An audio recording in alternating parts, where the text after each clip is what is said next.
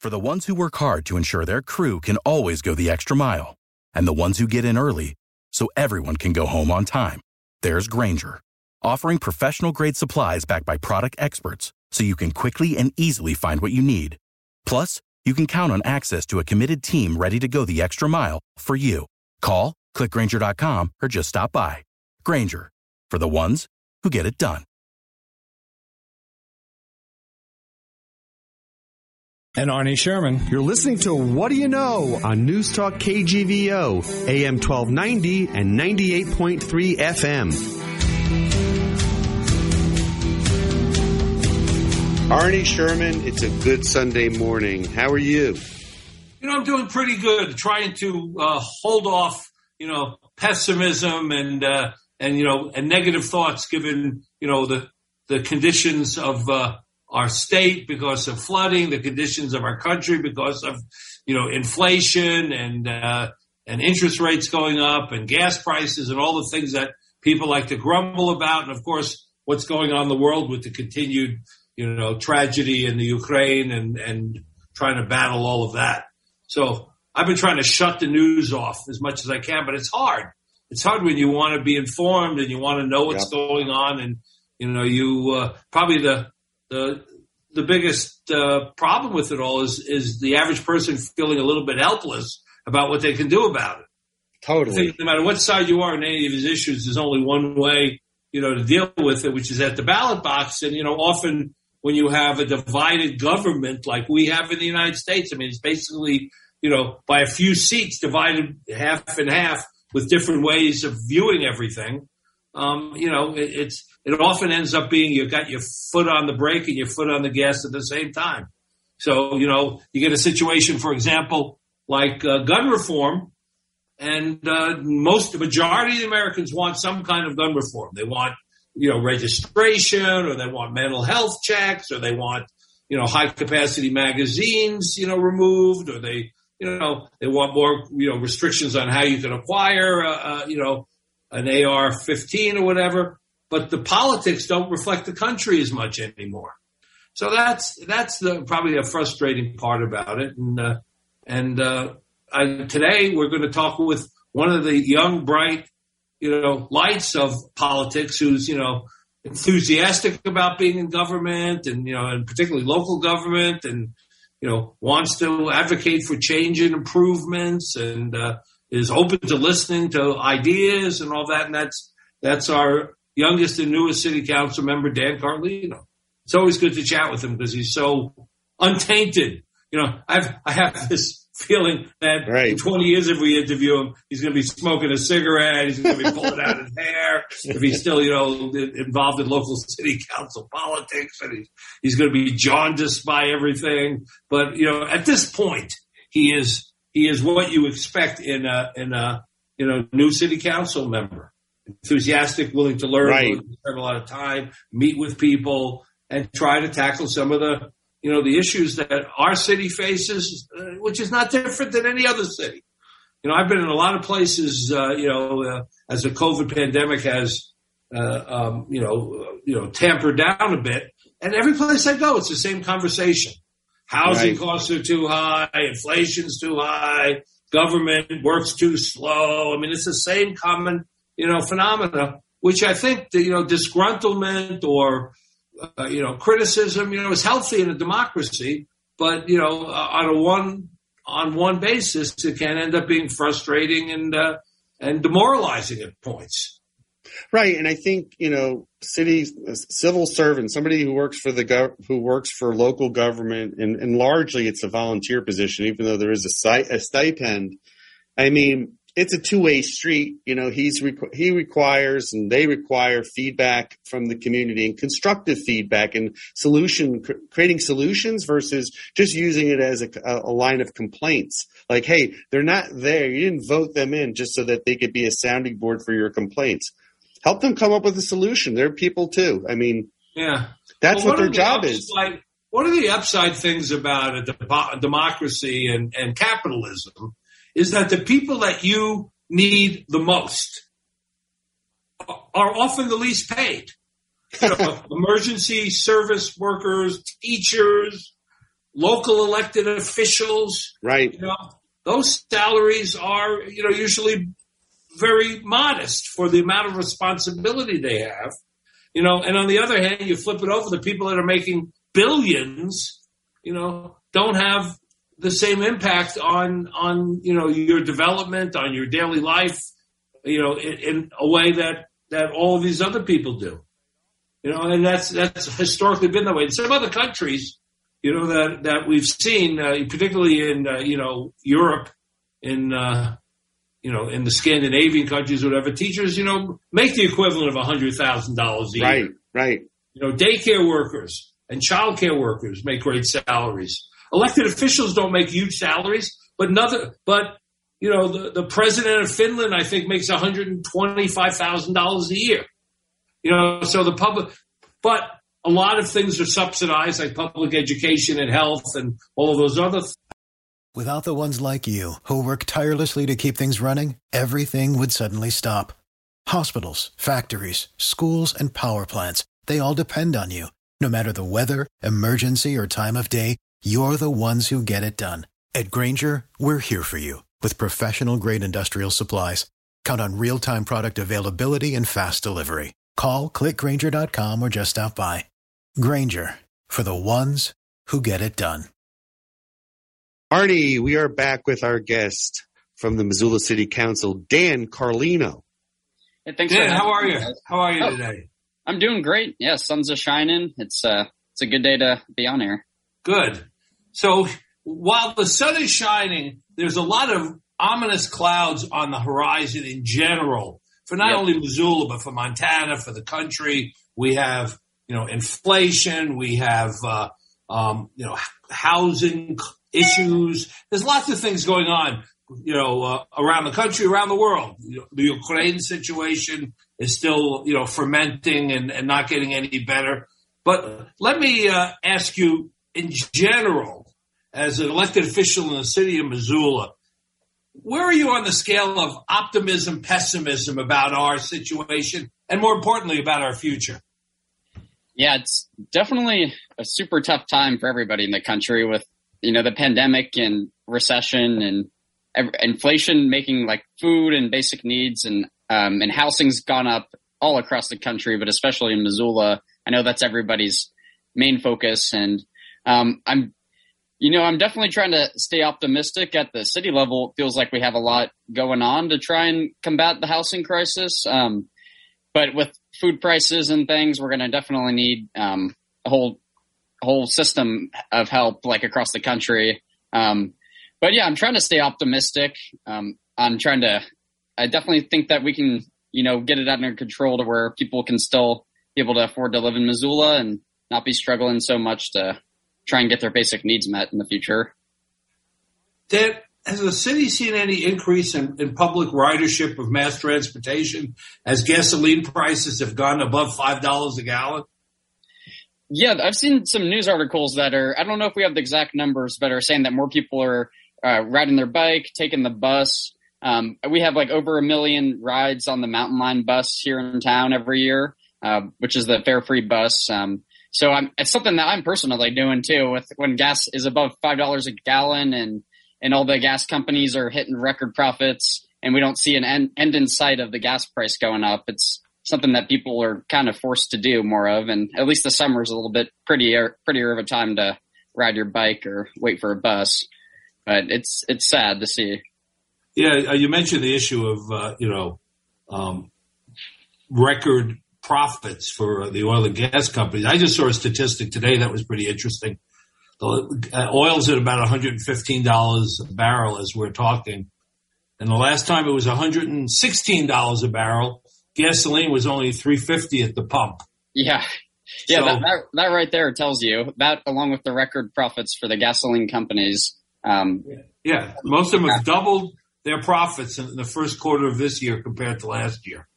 Right. Yeah, I think and then every time there's a big natural disaster or a war, like the war in Ukraine or Russia, they'll often try and use that as an excuse to jack up the prices. And long term, I think we need to try and electrify the grid as much as we can and give incentives to people to make it easy to do public transport, and also easy and cheaper to buy electric cars in the future. But right now I know we're reliant on gasoline, and this is hitting everyday people really hard. Yes, absolutely.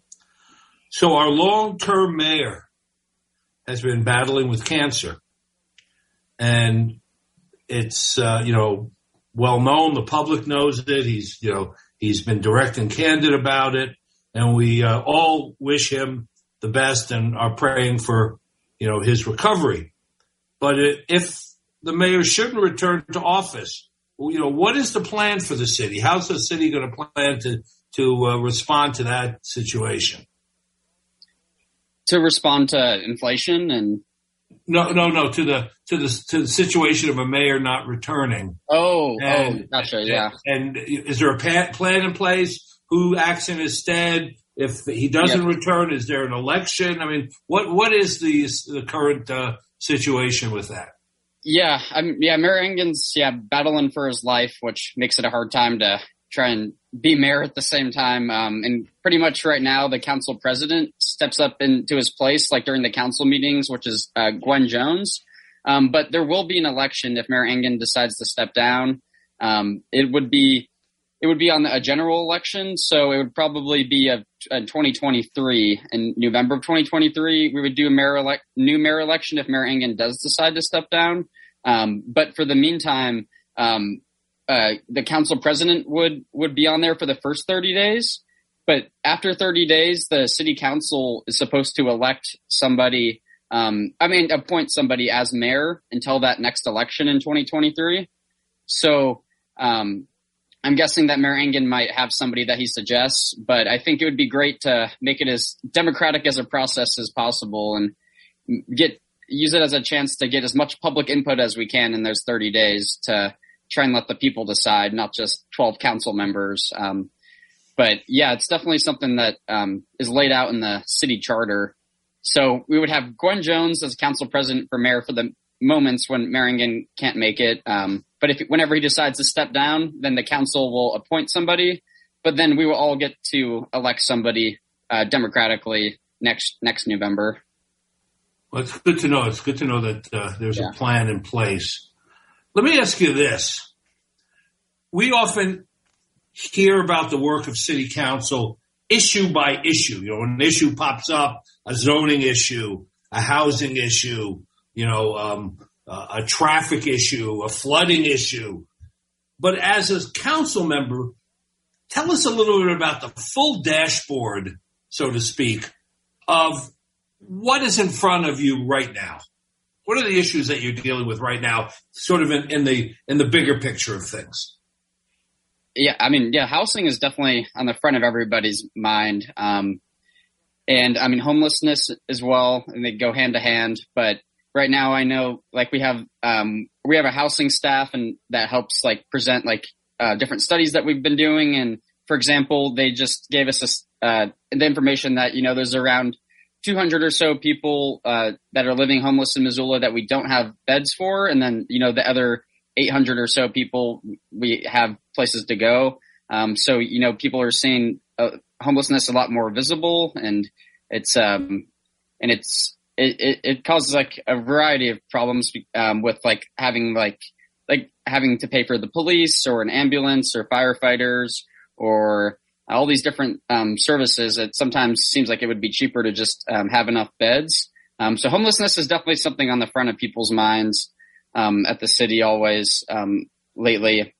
We're doing a lot of development. Dan, is there any truth to the idea that other cities like Spokane or Coeur d'Alene, or you heard for a long time Bozeman, send their homeless here?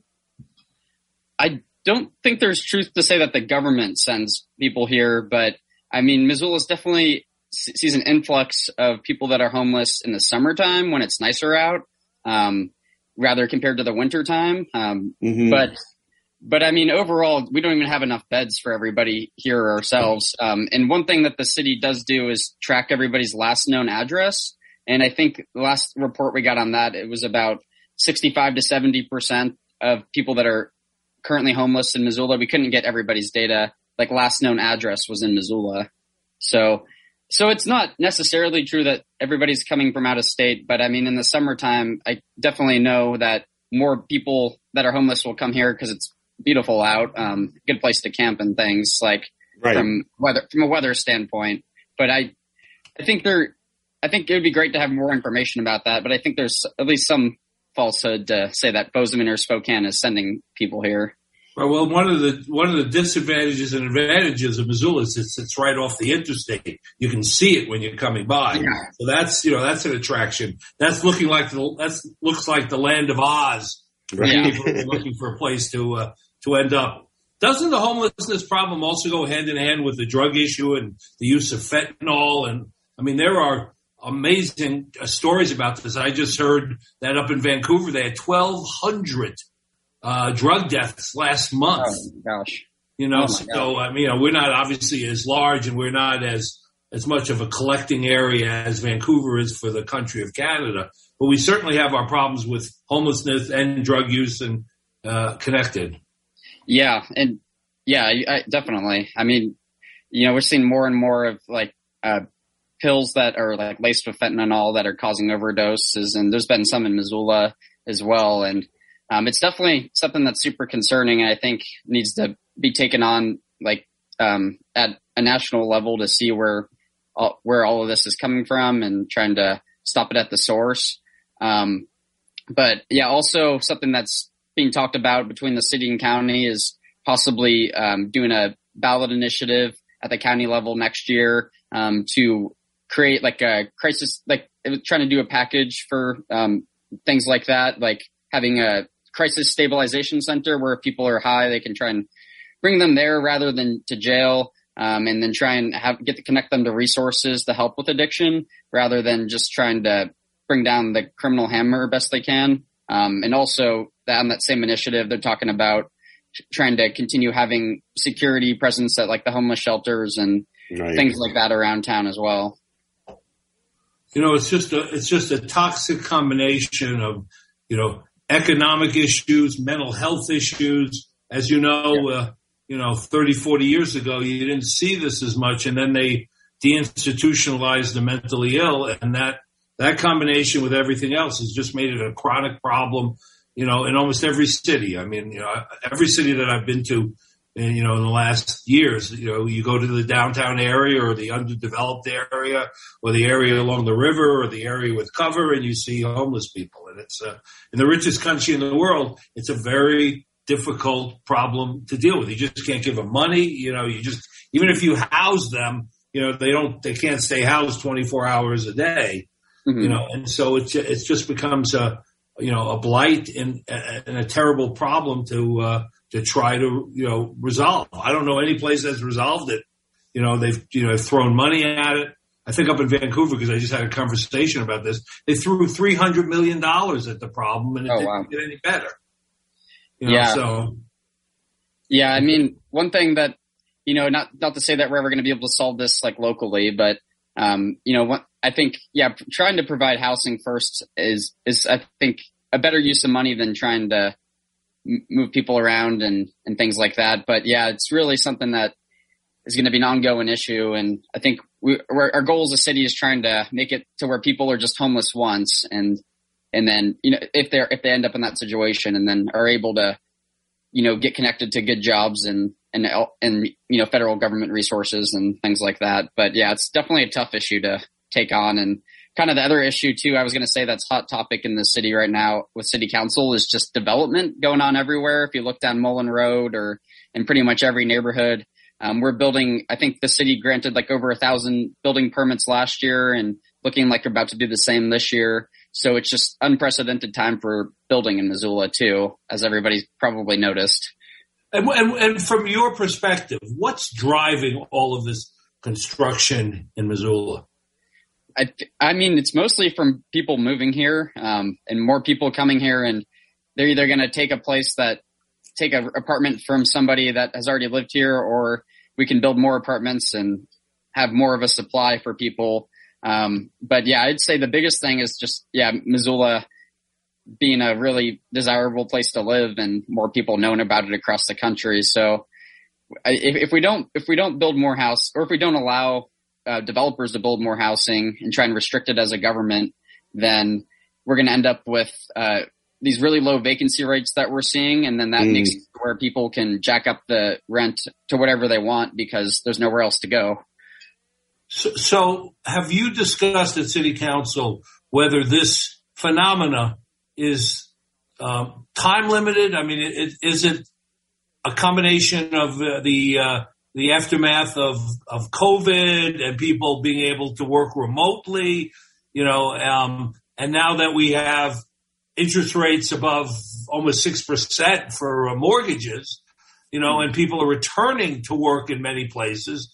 I mean, Elon Musk is demanding his people return to work or they can find jobs somewhere else. Have you talked about whether or not that has some kind of, dampering effect on what we have going on here? I definitely think people working remotely from the pandemic is definitely part of it. Makes it to where other people are able to bring higher income jobs to Missoula, where we had more of a working class. You didn't have to make very much money to be able to thrive here, and people are coming in with remote jobs from other towns, which brings in a lot more money that can afford those $1.2 million 2 bedrooms in the Sawmill District or things like that. And it's just something that they're just coming in with money that a lot of jobs in Missoula and Montana typically don't pay that much because our cost of living was lower. So I think that's definitely part of the problem. Some people call it the Zoom boom, where everybody can just work on Zoom instead. But it's something that is really tough. And I think the main ways to address it would be by allowing for more housing and allowing and making sure that we're setting aside deed restricted housing by giving incentive, every time that we can. Yeah, it's a tough issue to try and stop people from. Not that I'm trying to stop people from moving here, but trying to make sure that we can keep our quality of life and accommodate those people. One of the unintended consequences of the economic situation we find ourselves in with inflation and,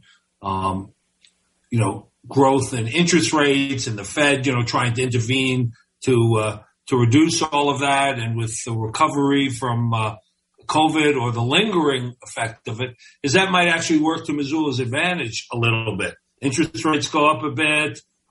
Housing construction, because of rising costs, goes down a little bit, and that might ease at least part of the curve that we're seeing, which, you couldn't find a place to live. You can't find a place to rent, and wages just are not able to rise to underwrite an economic scenario where everything is heated up like that. Yeah. I mean, it's really tough. The main wages we've seen rise, I think, are just the service workers or things like that. But everybody else's wages really haven't risen with inflation at all. And I mean, it's a tough, complicated issue. No, yeah, but I do think that many more people who are moving in will have a harder time selling their homes for the number that they think they're going to sell because of the interest rates. I mean, just a couple of years ago, you could refinance a house or get a loan at 2.5. 5 or 6 is a big jump on that. And, I'm already seeing, as I've just, personally looked around, that the prices are coming down. People are knocking off 5-10% on their selling price. The selling price for their homes. Well, that's a good sign. Usually when I have talked to realtors in town, they're saying that people are doing cash offers and things, but hopefully some of these things are cooling the market off. But I also think it's different. Different classes of inventory. There's certain inventory that's always going to move a lot faster. It's going to, as you start to get into those higher priced homes, the 6-figure or 7-figure homes, that you're going to start to see maybe that does come down, but who knows? I mean, people still want a slice of Montana, from out of state. They want a slice of Montana. And, I think if they can't sell what they have in order to do it, right. That may have, I'm not saying it's going to disappear, but Missoula historically has always been 8-9 months behind what's happening nationally. The recession didn't hit here as hard the last time around in 2008 and 2009 until after the country saw a majority of the effect. We also didn't come out of it as quickly because we were a little bit out of step with what was going on. And maybe we're seeing the residual effect at the moment of people who've made offers and are refinancing and have loans in place for the last 40, 60 days. But as the Fed tightens up, and I think they're going to tighten up even more to try to, stomp on inflation, I think the money lending part's is going to have some effect on people's ability to buy new places or builders' ability to build houses. Everything's going up in cost. Transportation costs, I don't know when truckers are going to stop, moving as many, loads as they load, but, their fuel costs are up 54% in the last 3 months. Oh gosh. Yeah. There's a big difference filling up 100 gallons when it's $4 versus 60 gallons. And that just lands on the consumer. Right under the food costs and other things. Moving building materials, all that stuff. And that's actually, it begs the next question, which is how often or how frequently is City Council and the government working with developers? Like, are they speaking with developers? Are they, how often do you work with the community planning and development group, both in the city and the county? And, because I think the process of developing and building affordable residential housing is a great idea, but it requires a lot of people pulling in the same direction. And how do you guys work toward that? Yeah. The way that we get like deed restricted affordable housing where they are going to have it at an affordable rate. For example, there's one that they're talking about on Sussex right now between around South Avenue. And basically the developer needs the city to move alleyway or to move an alleyway. And so that's our chance to try and get affordable units. Whenever the developer needs something from the city, like vacationing a right of way or like moving around city land or if they need things, I'm trying to think, things like that where they need the city to move around land or then that's our chance as a city to ask for affordable units. And the housing staff pretty much handles all of those. And then the city council has final approval and we can try and make amendments. So the one on Sussex, they're requesting that we vacate a right of way, like an alleyway, in exchange for 20% of the units affordable at 80% area median income.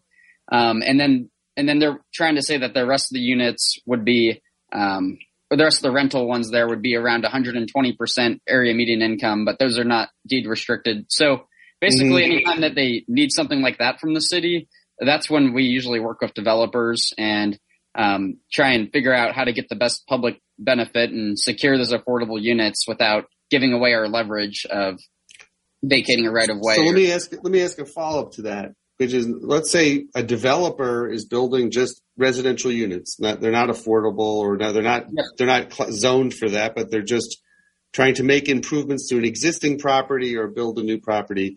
Oftentimes you will hear a lot of criticism around the process of moving things through the different departments is slow. They're backlogged. One hand doesn't talk to the other. And when someone's trying to build right towards improving the housing issue, they're met with a lot of challenges.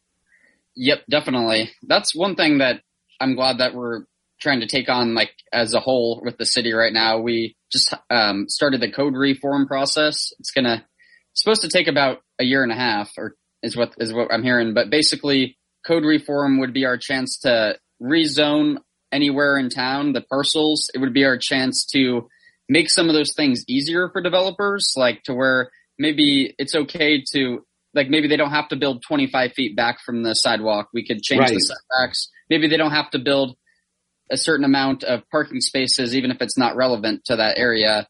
So there's a bunch of these different like roadblocks that are currently written into the code that developers have to follow. That makes it to where it's taking them up to a year or two longer than it would have if it was streamlined.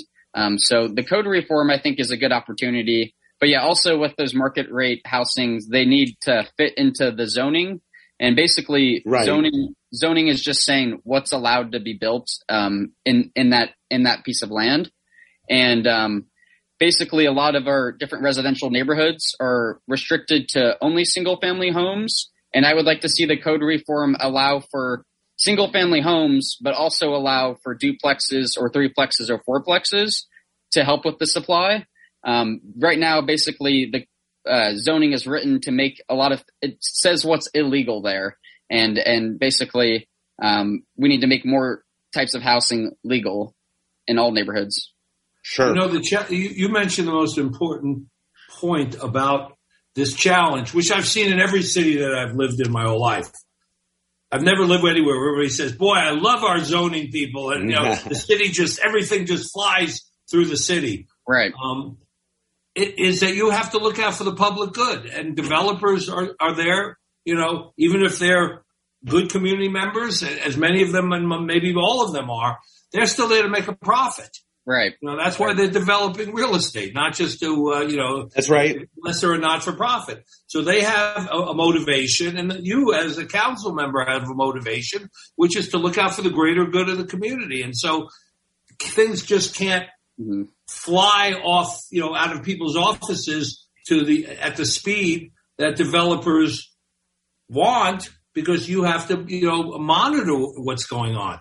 I mean, take a look at the place where that probably happens the most is in Texas, where they don't have any zoning, and you got gas stations next to, funeral parlors, next to schools, next to $1 million houses, and people can put billboards up in front of you. I mean, it's just a nightmare in many places.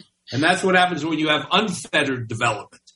Right. Yeah, I believe in zoning, especially to, protect like our natural areas, like along the river and things like that, and not have a gas station in your neighborhood or big industrial things.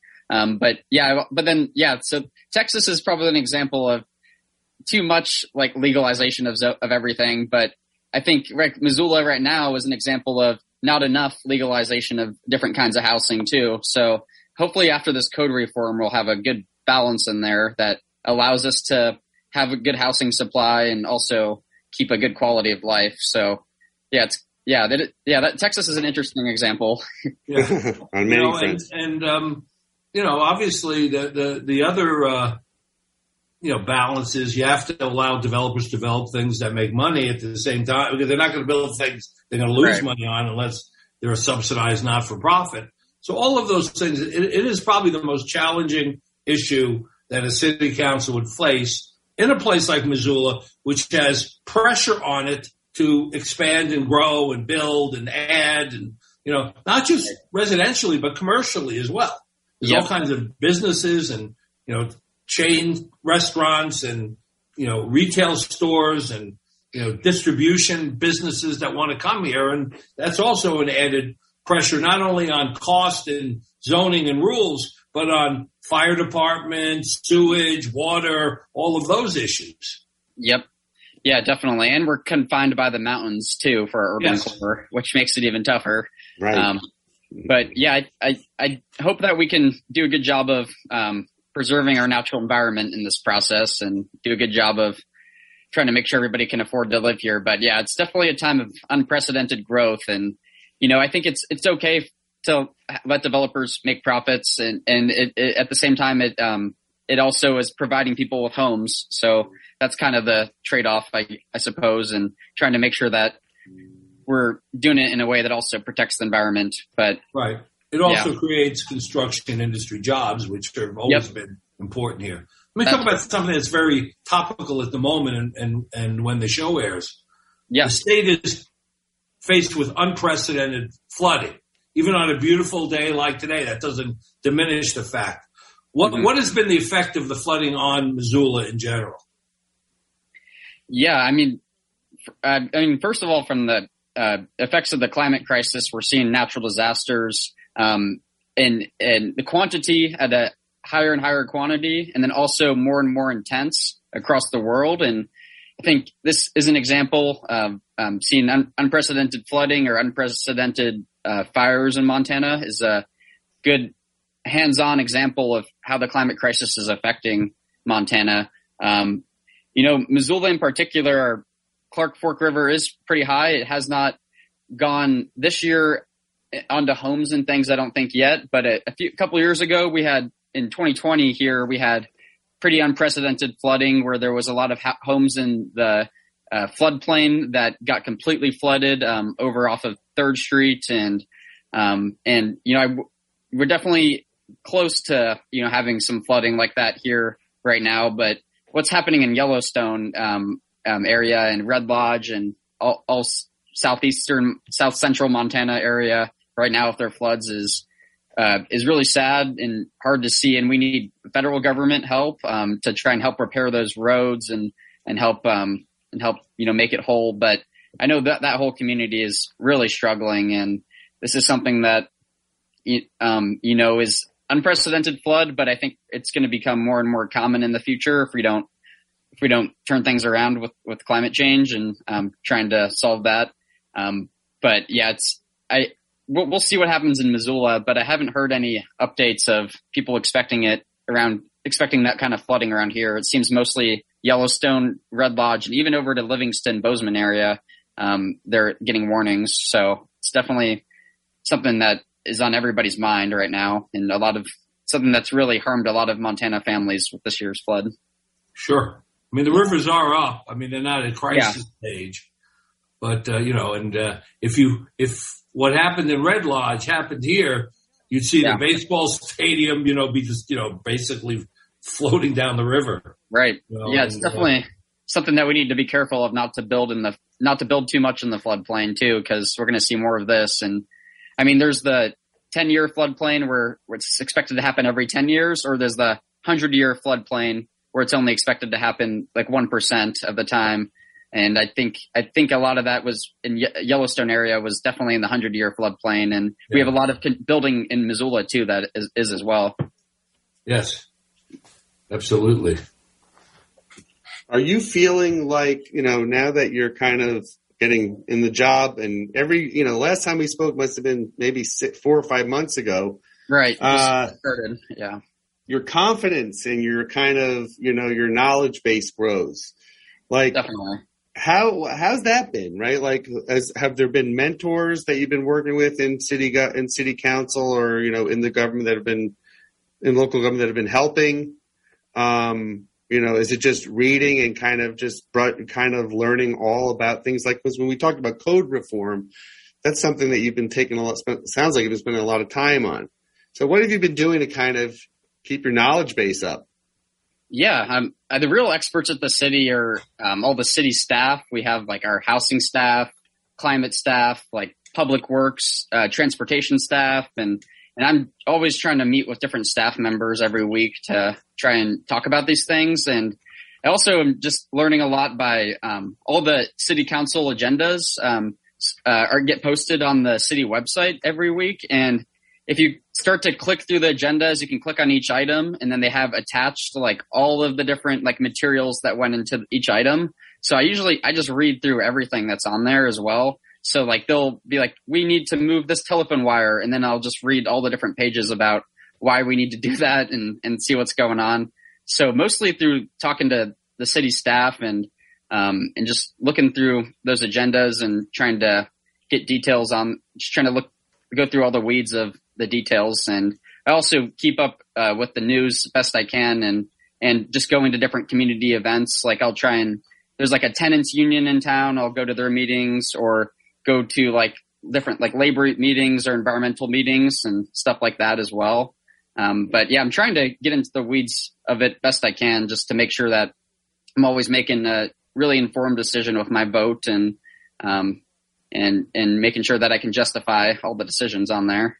Sure. So what you described, Dan, is more than a full-time job, and you have a full-time job beside this. So how does you balance all that? Because this can suck you in like the great, funnel of all time. And the more you look at, the more you want to learn, the more meetings you go to, the more things you get involved with. Pretty soon, you're not sleeping or eating. So how do you balance the two? Oh, my other job is I'm just doing part-time, luckily, as an aide for a guy that's got different mental disabilities. Right. But I think council members could be a full-time job in the future. I think it would make a lot of sense as our city grows, because, like, for example, there's only been two, like, most things come from our city staff, but there's only been two policies that I've seen council people bring forward this year. Me and Kristen Jordan, and then also Heidi West brought forward a policy. But to go 6 months with not having very many policies brought forward by council members, I feel like is not very healthy, because we have clearly a lot of issues going on. So I would like to see council be a full-time job, but I try to spend as much time as I can on it now, especially just because I'm really interested, and it's a lot of cool things going on in the city, and it's a lot of interesting things. And I want to make sure that I've got a seat at the table, and the staff and other council members aren't just making decisions without me being informed. So try and do everything I can to get up to speed. So that's all very attractive and very, alluring. How much time do you spend a week on city council work? And I know this information is public, but I don't remember this. What is the pay for a city council member? The pay is I think it's like $16,000 a year. So right. Yeah, so like after we're only making like about $1,100 a month or something after taxes and stuff. But so it's not very high, but it pays my rent and things, which is good. But I think I spend, it just really depends what's going on each week, but I definitely spend at least 15 hours a week, up to 40 if there's a lot of things going on. But our main requirements are the Monday night meetings at city council chambers. It's also on Zoom if anybody wants to tune in on there. And those can go on for up to like 4 or 5 hours, but sometimes they're just like 1 hour. And then on Wednesday, we usually have an 8 or 9 hour day of Zoom committee meetings. And basically everything that goes through our committees is what then gets voted on the Monday night meetings the next week. So the committee meetings is where most things actually get decided on first. And then we have like a housing and redevelopment committee, public works that handles the streets and things, climate conservation and parks. And then we have, trying to think what else. And then we have our budget and finance committee where we're going to be working on the city budget here soon. So the committee meetings on Wednesday is kind of the bulk of the job, but we also get a good bit of emails, and I get phone calls and things that we're always trying to answer those every day if I can. So if my math is right, you're making about half the salary per hour of the required city minimum wage. Right. Yeah.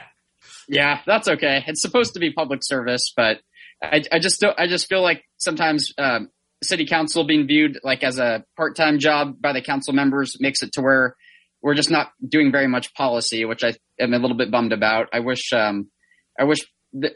just feel like a sense of urgency, and I think it would be great if we could pick up the pace sometimes on the council. Right.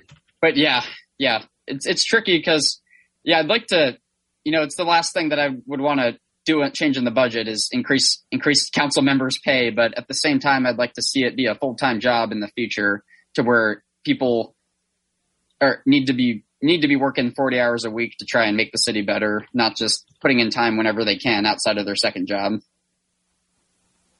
Yeah, absolutely. In Spokane, for example, a city near us, city council members there, I believe, are making about $50,000 a year.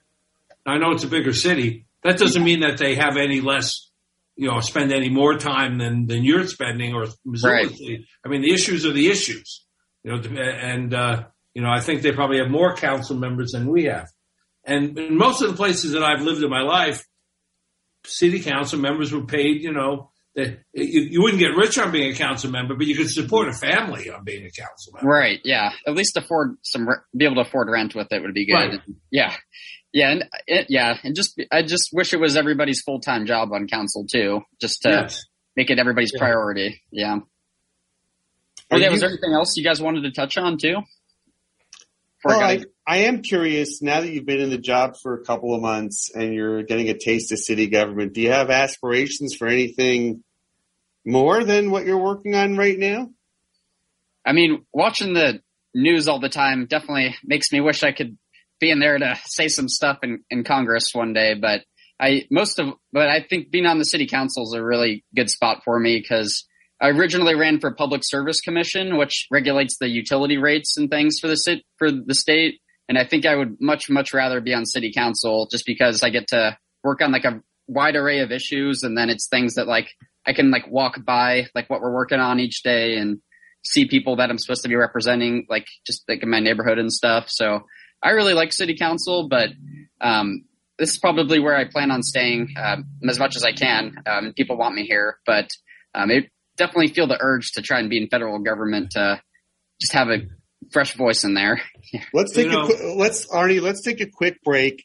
Our guest is Dan Carlino from the Missoula City Council. Back after this. Without the ones like you, who work tirelessly to keep things running, everything would suddenly stop. Hospitals, factories, schools, and power plants, they all depend on you. No matter the weather, emergency, or time of day, you're the ones who get it done. At Grainger, we're here for you with professional-grade industrial supplies. Count on real-time product availability and fast delivery. Call, clickgrainger.com, or just stop by. Grainger, for the ones who get it done. We are back with our guest, Dan Carlino. I just want to follow up on that last point. Sometimes if you get what you wish for, it may not be exactly what you thought it would be. I mean, being a city council member among a small group and trying to implement change, as John Engen, our mayor, said before, this is government in action, and you can see the outcome and you can talk to the people. You go and become a congressperson, there's 435 of them. And if you're in the minority, it's not always a thankful job, and you're running all the time for re-election. You're re-elected every 2 years. Yeah. So I know congressmen and I know staffers of congressmen, and it's not quite as glamorous. The pay's better, but the ability for 1 out of 435 to make a big difference, if that's what you're looking for, to be a change agent, sometimes you're better off on the outside trying to influence decisions rather than being on the inside, being 1 of 435. That's just based on my experience. Yeah, I can see the reward being richer at a city level where you can actually see the outcomes of your policies. That's a good point. Yeah. I mean, and I definitely believe in like thinking globally and acting locally. And I mean, city council is a pretty great position. And even being 1 of 12, sometimes I run into that problem of trying to get something done and then get outnumbered. But and remind us where your constituents live. They're in the University District. Yeah, University District and the Riverfront neighborhood, like Rose Park, like in some of the slant streets. So yeah, Ward 3. Got it. And if people that are listening want to get a hold of you, want to give you some input, give you more advice, how do they get a hold of you? Yeah, on the City of Missoula website, we have my email, phone number, or if you type in my name on social media, that you can message me on there or just give me a call or email on there. And I'm always happy to try and set up a time to talk to folks. Yeah, we appreciate you coming on the air with us. I think we want to continue to have you come on. We like to get your perspective on what's happening locally in the city government. I also think your perspective is, you're coming into it without being, partial one way or the other. You're learning it as you go here, which is great. Is there something we can do to support you as a community that you'd like to see, kind of from your constituents or from the community at large? I think, anytime that people can weigh in on city council decisions, or if you see like something in the news that you want to weigh in on, I think that always helps. Most of our things that we vote on council, we get no public comment for. And then sometimes if it's a hot topic, we'll get a lot. But I think just like trying to get people to participate in politics and not, rather than just voting, like showing up to try and now poke at the person that you voted for and tell them to do what you want, I think is helpful. And so I think just the more comments and public participation we have, the better. Like this past Monday night city council meeting, we had only one person in attendance, that came to watch, like things like that. So you can always show up to the meetings and comment about whatever you want, or you can email us, and it'll be on the public record to comment. But the more participation, the better. No, that makes sense. That makes sense. And repeat your. Do you have an email that people could send an email to?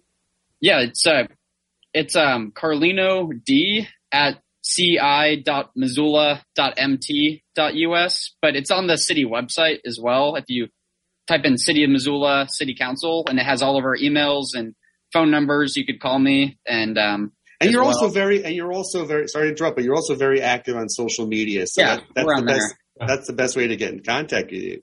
Yep. Hey, Dan, don't be so discouraged, at least this summer, about not having people attend. It's summertime in Montana. We've seen hopefully the worst of COVID. The weather's pretty nice now, and people are out doing what they've been living, what they came to Montana to do. That's true. Get outside and enjoy it. Yeah, it's very true. Well, Dan, thank you so much. We appreciate your time. It's always great to talk to you. Yeah, you too, guys. Thank you for listening to What Do You Know? I can't wait for the next show, Scott. I'm excited too, Arnie. If you'd like to suggest a guest, send me an email at scottrichmond@townsquaremedia.com.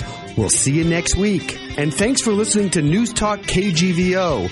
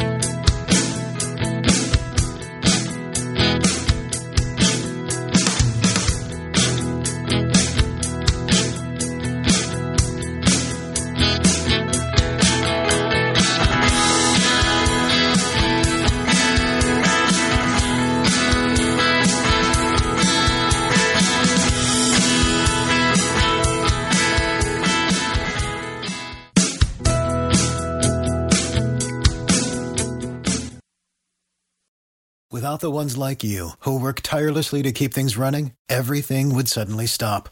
Hospitals, factories, schools, and power plants, they all depend on you. No matter the weather, emergency, or time of day, you're the ones who get it done. At Grainger, we're here for you with professional-grade industrial supplies.